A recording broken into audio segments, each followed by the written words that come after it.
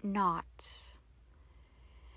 Trying to tie my shoes, clumsy, not able to work out the logic of it, fumbling as my father stands there, his anger growing over a son who can't even do the simplest thing for the first time, can't even manage the knot to keep his shoes on.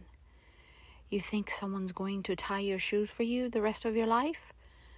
No, I answer, 45 years later, tying my shoe, hands trembling with this memory, my father and all those years of childhood not being able to work out how he loved me, a knot so tight it has taken all my life to untie.